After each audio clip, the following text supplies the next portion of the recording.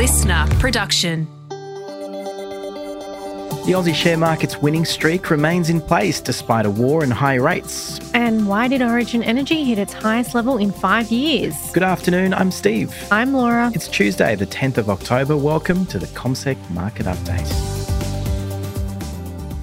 Good afternoon, Laura.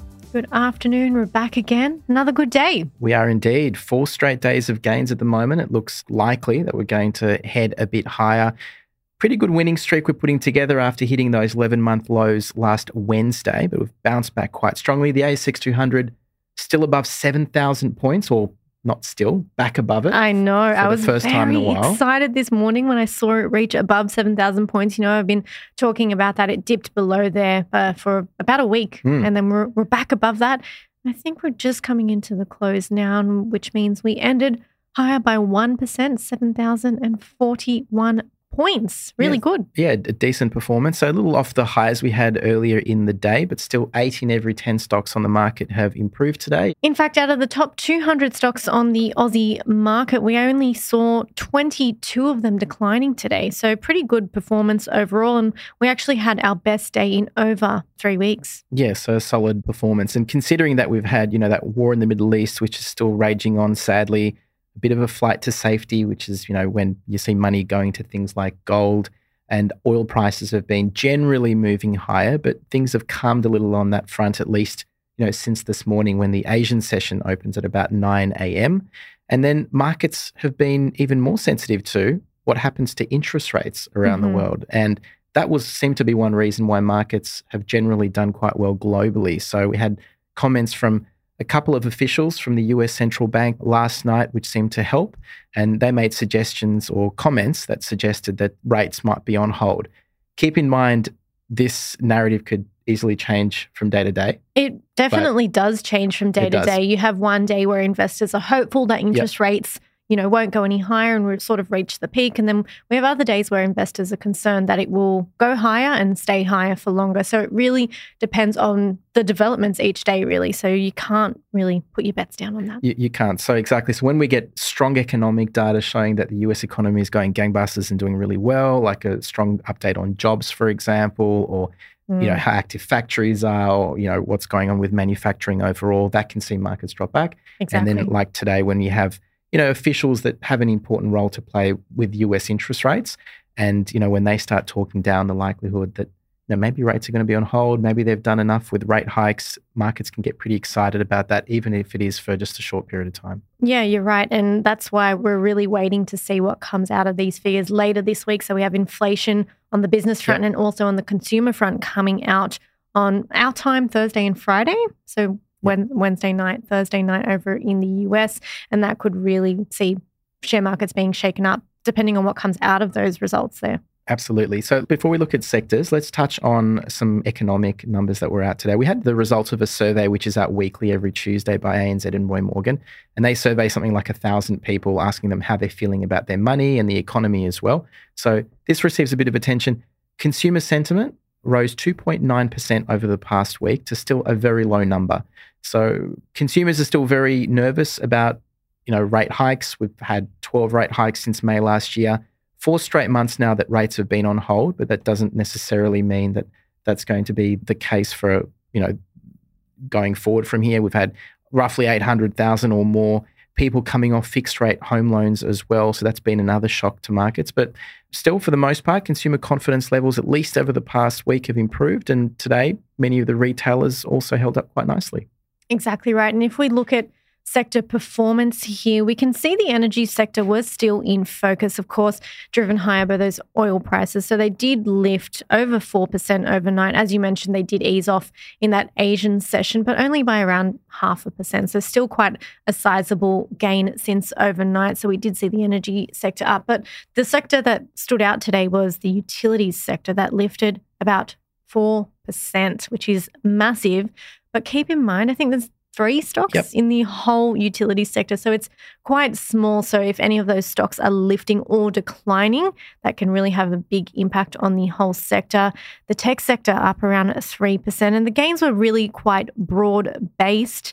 but those were some of the best performers today. The one that gained the least looks to be the financial sector, but that still makes up quite a big portion of the ASX 200. So even though they didn't lift quite as much, they would have had more of an impact on what happened on the broader ASX 200 index. Yeah, and one of the main reason why the utilities were high, Origin Energy, 5.5% higher today. It hit the best levels in 5 years, and that's because the competition regulator, the ACCC, gave its nod of approval to Canadian investment group Brookfield to move forward with its proposed acquisition of Origin. And it was interesting because this wasn't necessarily on the grounds of their, this not having a negative impact on competition. It had more to do with the fact that it thinks this could be in the public benefit to move forward because Brookfield might be better placed to accelerate investment in wind farms and batteries. It has a bit more experience doing that globally. So, it thinks that might be a good thing, more so than if the acquisition doesn't take place. So that's the reason why Origin did so well. Exactly. They said the likely gains for Australia's renewable energy transition gave them more reason to approve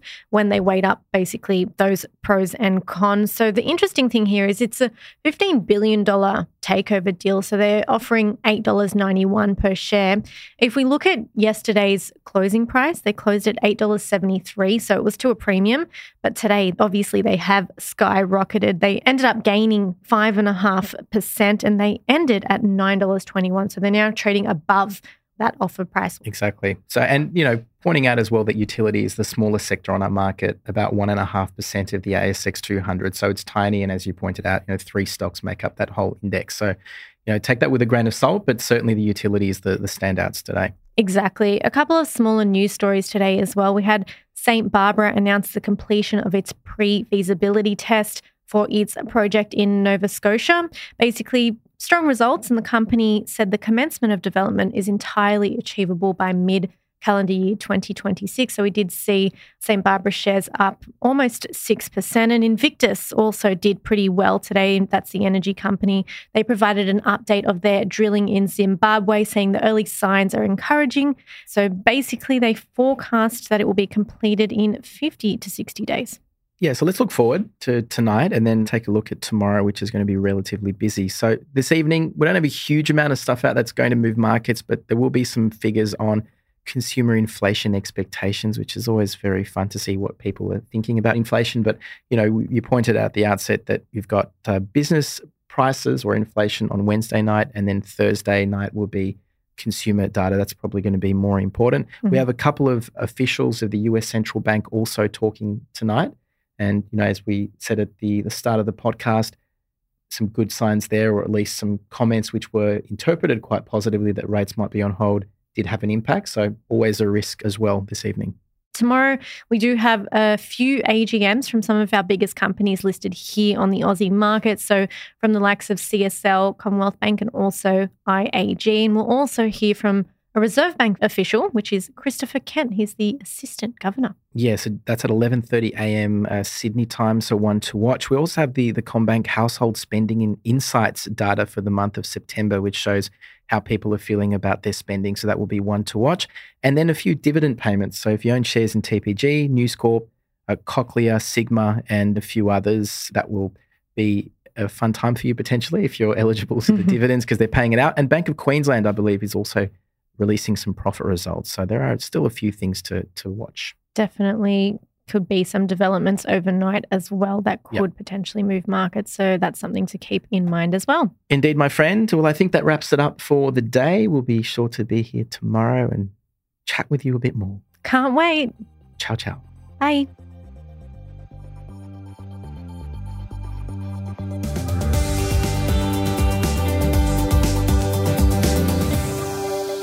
This podcast is prepared, approved and distributed in Australia by Commonwealth Securities Limited, ABN 60067254399 AFSL 238814. The information does not take into consideration your objectives, financial situation or needs. Consider the appropriateness of the information before acting and, if necessary, seek appropriate professional advice. Listener.